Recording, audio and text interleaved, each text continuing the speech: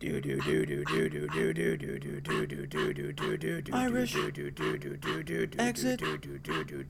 everything. Irish exit everything. Welcome to Irish Exit Everything. My name is Frank, and spooky season is upon us because it's almost election day.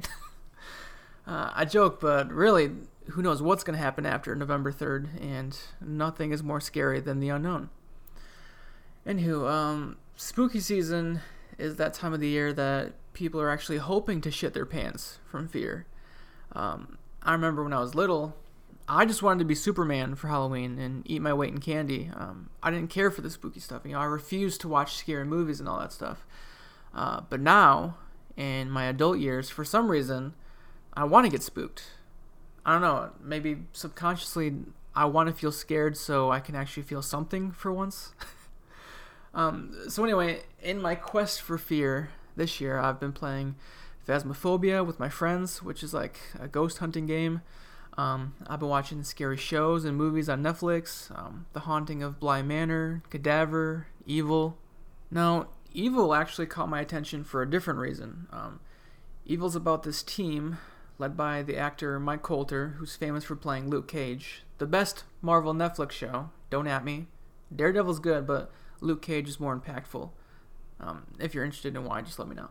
Anyway, this team in Evil works for the Catholic Church, and what they do is investigate the paranormal, but not to validate it, to disprove it, which is really interesting to me. You think, oh, it's the church, they definitely believe in stupid shit, but no, they actually want to find a scientific explanation for this stuff.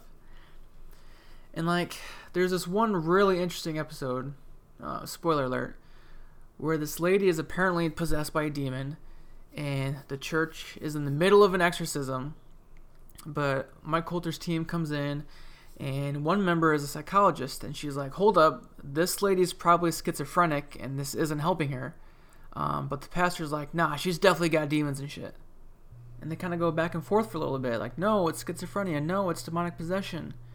And it was a really interesting debate, but it got me thinking, how many people did the church perform exorcisms on in real life because they thought it was demonic possession, when really they just had a mental illness and they needed medical and psychiatric help?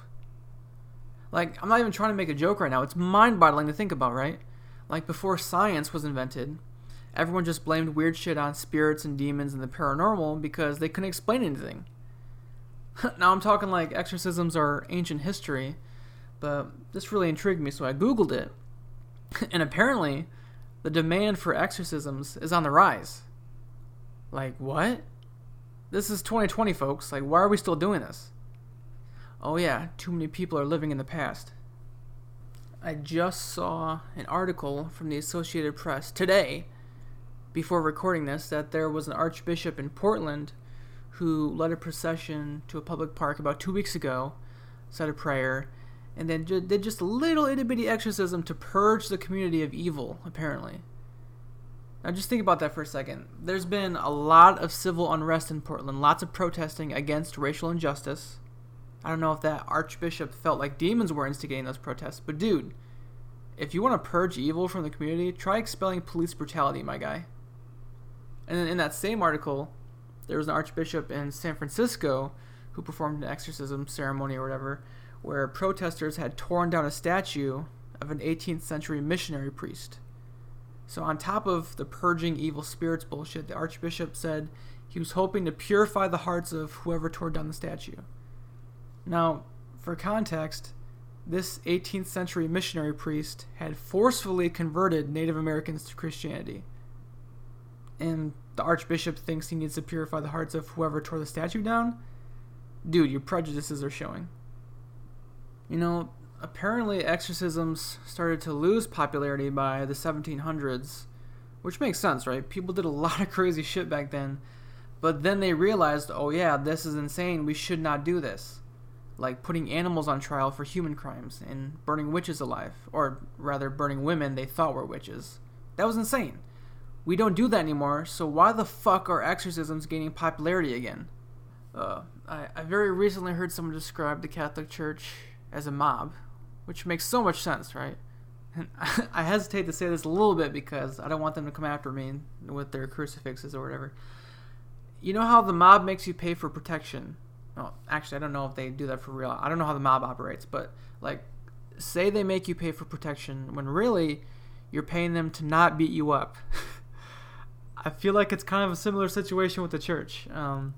You pay them with your monetary offerings every Sunday, and they protect you from imaginary spirits and demons and from going to hell eventually.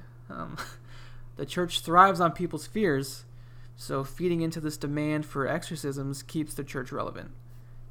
I understand people are going to get pissed at me for saying this because religious faith and Christianity is deeply rooted in America, kind of like systemic racism. But everyone agrees that things need to adapt and evolve to survive, right?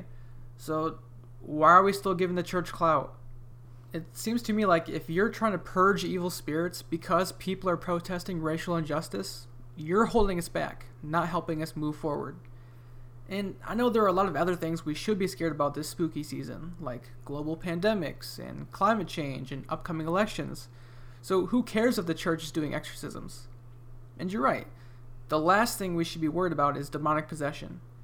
And if you are worried about it, just ask yourself, do you actually think you're important enough that a demon would want to possess you, of all people?